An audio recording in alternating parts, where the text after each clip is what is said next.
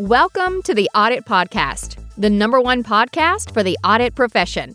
Be sure to check the show notes for all of our social media channels and to sign up for the Audit Podcast newsletter. Now, here's your host, Trent Russell.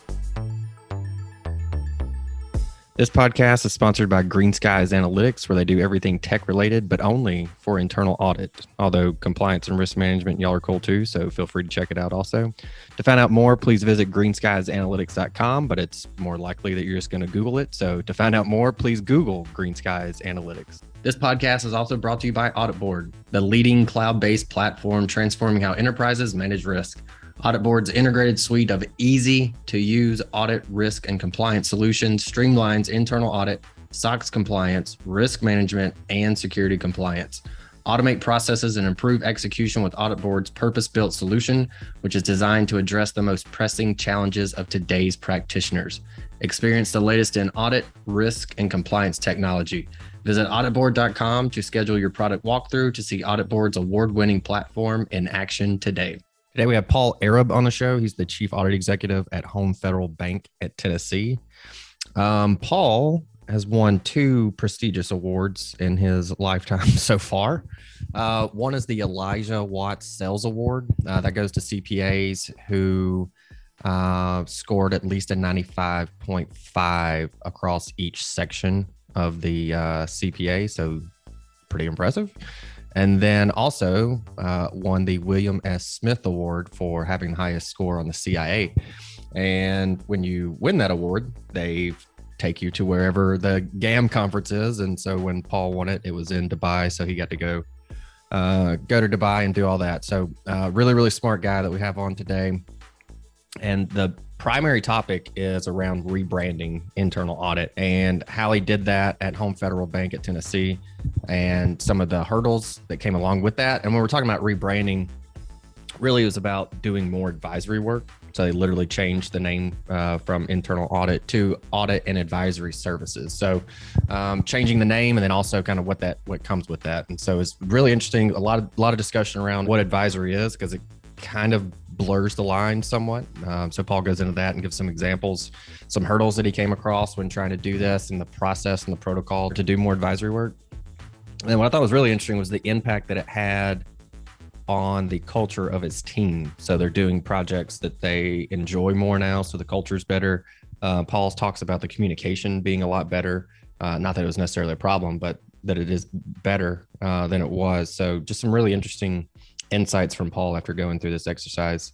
And then we also talk about the biggest problem facing the profession now and what Paul looks for in an auditor when he is looking to bring them on to the team. So that's it. It was a good one. Thanks, Paul, for coming on. Here we go. Yeah, so the rebranding of internal audit, I think that's fascinating discussion. And I know the actual name change is also a piece that you went through. So changing it from audit to audit and advisory services. So I just wanted to, I think that's a topic that a lot of people would be interested in. So just kind of wanted to get your thoughts on what that process was like and kind of how you did it and any of the major hurdles and really what was maybe the backstory or the reasoning behind making that change and doing the rebranding. Sure. Yeah. For years, I mean, our department was just the internal audit department, just like, most. And it was kind of a combination of things, the motivation to change. The industry as a whole has been talking about, moving towards that trusted advisor and providing more than just, normal gotcha type auditing. So, and that's been a push for a long time. So we really wanted to do more of that here at the bank where I'm at. And we kind of got together, my team and I, and thought, well, nobody's going to just come to you and say, hey, do you guys want to do something different? We need to drive this. So we were, brainstorming what can we do just within our own department that'll let us kind of go down the roads we really want to go down. Because sometimes you're just, management is happy with what you're doing, and it works.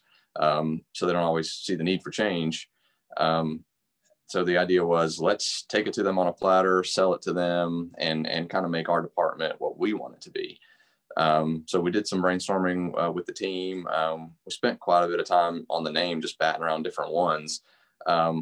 and we still ended up with a bit of a mouthful, with audit and advisory services, but we wanted it to show clearly that we were going to do more than just audit.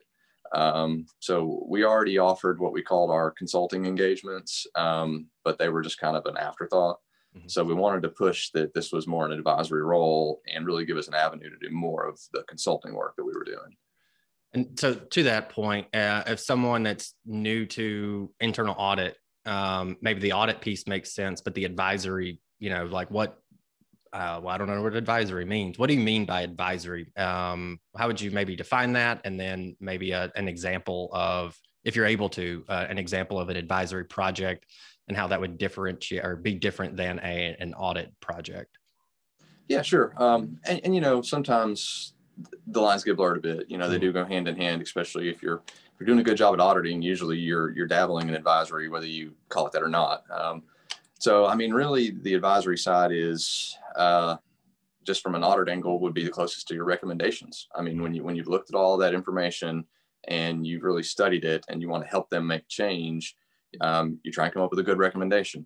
And depending on how you look at it, recommendations can be very straightforward, like, here's the issue, we recommend that you make changes to fix it. Mm-hmm. Well, that doesn't give them a lot of information to work off of. So whenever you're able to go beyond that and say, well, here's what we saw, here's what we think the root cause is, here's some opportunities for you or different possibilities of ways you could fix that. That's when you're getting more over the advisory side. But you can only do so much when you're in the middle of an audit because of independence. Yeah. So to go strictly advisory is really more like, we'll give you advice directly. We'll consult with you. There will be no, looking for compliance issues or looking for errors that you made. We're really focusing on what's the current process, what are your needs, and how can we improve that? And I think most auditors probably dabble in that a bit. And for definitely for my team, that's a lot of ways the more enjoyable side of audit. Yeah. Is when you really get to do that part of it. Yeah. So that went hand in hand with us saying, how are we going to make the work in the department more like what we want it to be. So knowing we like that type of work, and that a lot of times management, that's where they really see more value. I've had executive managers tell me before that's great. You found the problems. Wonderful. How do I fix it? Mm-hmm. So that's really where it comes in is that how do you fix it and what's the best way to go about making that fix. Perfect. Were there any hurdles in getting to where you are now and making that change? It was a bit of a process. We had to go into it very deliberately because we had different stakeholder groups that we didn't know exactly how each would respond. Felt pretty confident going in that management would be on board because they already did appreciate, when we were able to do some of that just on the audit capacity. We really had to make sure that the audit committee of the board was going to be on board and understand what was going on. And being in banking, we're very heavily regulated. So we had to also kind of line it out. So we knew the next exam we had from regulators, it would come up in conversation. So we had to be ready for that. But the process we took was really kept it internally with the team for as long as we could to figure out all the details and kind of wrap it up in a bow. We made a PowerPoint presentation for the CEO and just kind of lined out the reasoning behind it. And so first I met with the CEO, explained what I wanted to do, kind of explained in some ways the differences and how that would really split apart. Because like you said, audit advisory, similar, what's the real difference? Yeah. So we went down that, and he thought it was a great idea because, if nothing else, that's a great way to get more value out of employees he was already paying. So, we can help the company in ways and no headcount for him. Yeah. And then after that, his concern was the other two areas. Like I said, he wanted to make sure the audit committee was going to be okay with it and wanted to make sure it would pass regulatory muster. Yeah. So next step, got with the audit committee, did a presentation for them, explained it. I've got a great audit committee where they're really open and, anytime I need to communicate with them, I can. And so we talked it through. CEO was supportive of it, in the audit committee meeting. And then we talked it through some in private with the audit chair and the committee, and they loved it. The one concern I got, and rightly so, was, we still have to maintain that independence. Right. And we still have to understand that that's our primary function. Consulting's great. It's going to add a lot of value. It's going to give us more fulfillment in our jobs. But at the end of the day, if we're not providing assurance to the board, then we're not, doing our jobs. Yeah. So we had that conversation, and everybody was okay with that. And then we really documented the change, updated our charter and things like that to be ready for the regulators. And when the regulators came in the first time, knock on wood, it really ended up being a non-event.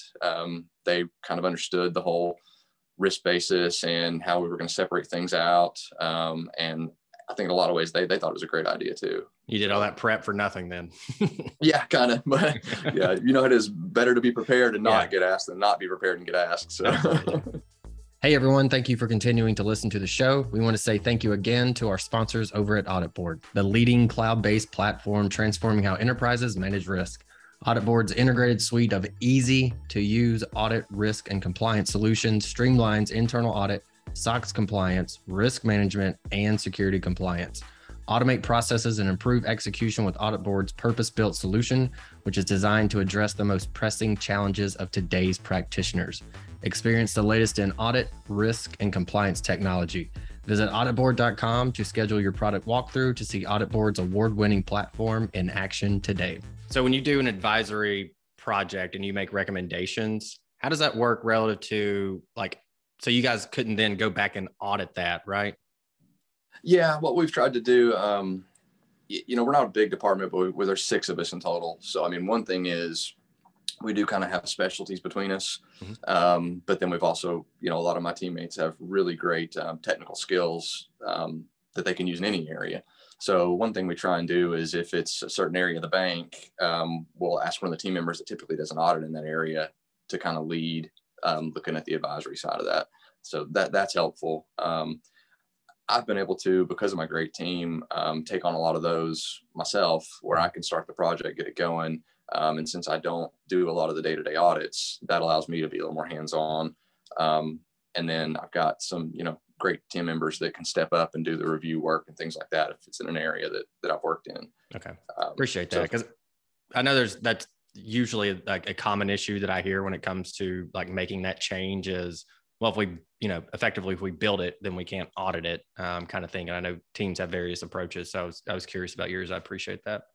Yeah. What have some of the benefits from doing this been? I would imagine even just culturally within your group, there's, I don't know a better way to say it other than being happier or maybe having more job fulfillment have you seen kind of a shift in the benefits from making the change?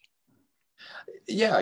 We still juggle all the duties, but when we're able to do the advisory side, I see that, people are just more willing to step up and volunteer for that. And they really get to showcase more of what they can do. In banking, a lot of what audit has to do, it will be compliance based. Mm-hmm. So, compliance auditing definitely can get a little dry. So yeah, I have seen people, really get more interested in that and be excited to come on with something. It's definitely helped relationships. We already focused on building relationships with other areas of the bank, but just those managers knowing they can call us in that capacity and not have to worry that I called and told them a problem. So 2 weeks later, they're going to show up on my door to do an audit. Yeah. That's helped with the relationships as well. Awesome. And a lot of it's the day-to-day. It's great. Sometimes you can do it through a formal route, but a lot of times I'll get a phone call or, my senior IT auditor, she's great data analyst. She'll get a phone call and will just say, hey, I'm thinking about this. Any suggestions?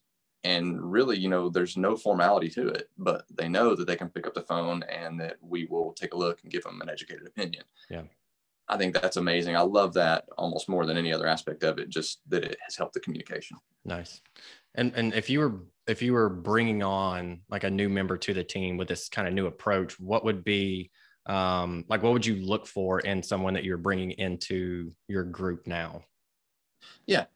We still have to look for the traditional pieces because we do still, do the assurance work. But I think overall, the work is similar. So the qualities are still similar.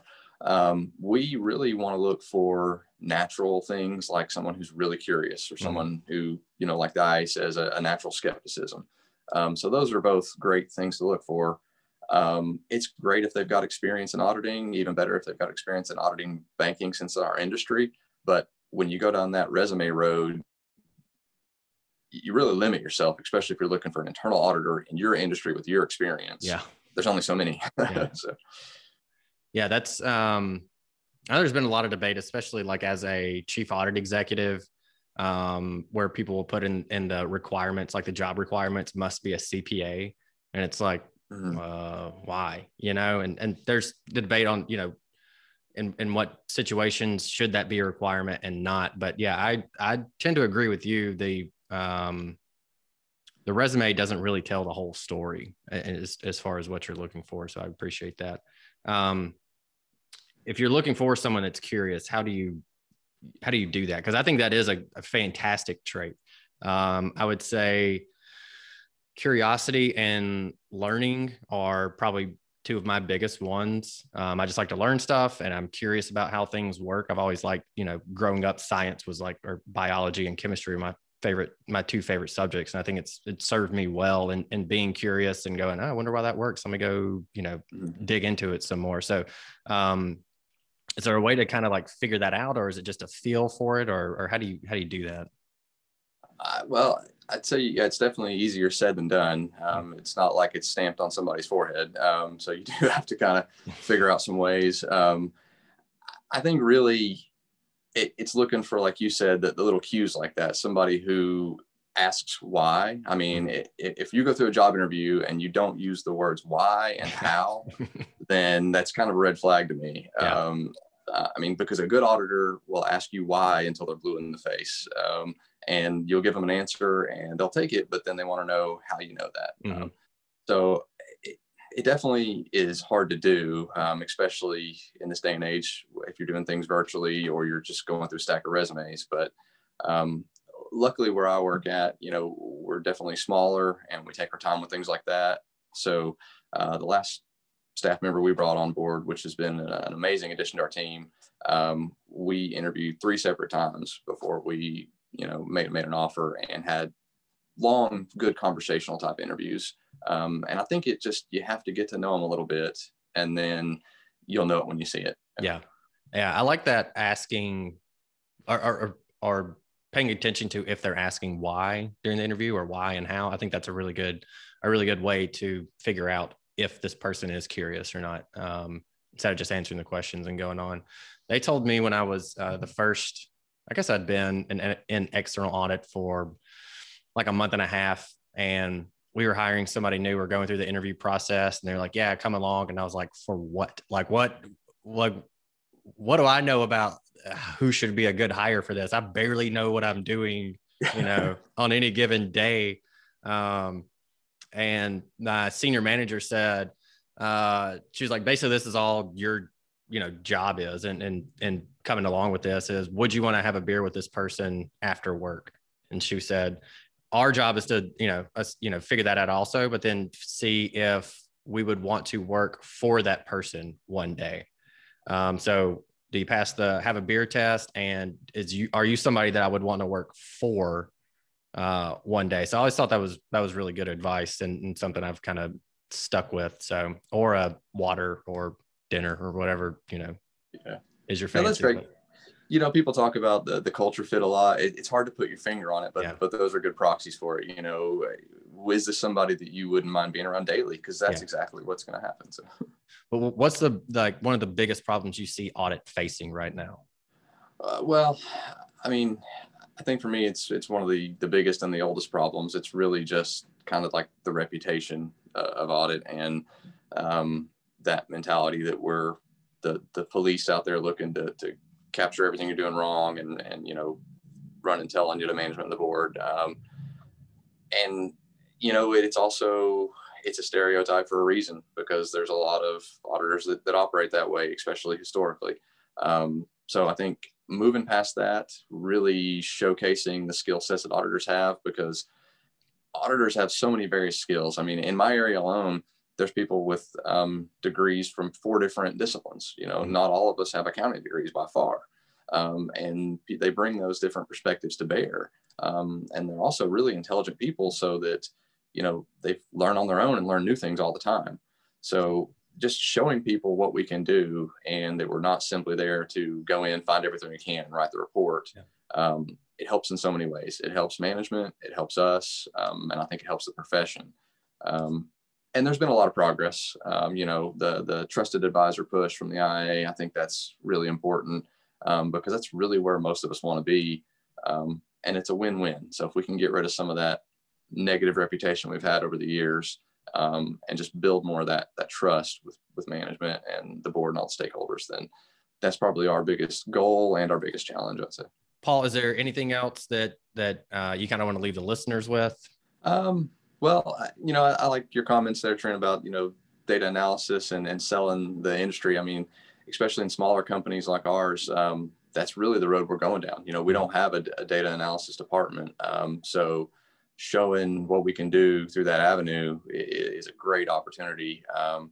And hopefully, like you said, more people from different backgrounds will consider internal audit or that type of work, because it's different, but can be really rewarding. I mean, like you said, you can kind of create your own research projects and go down that hole and see what you find. And it's very different than pretty much any other area I've ever worked in.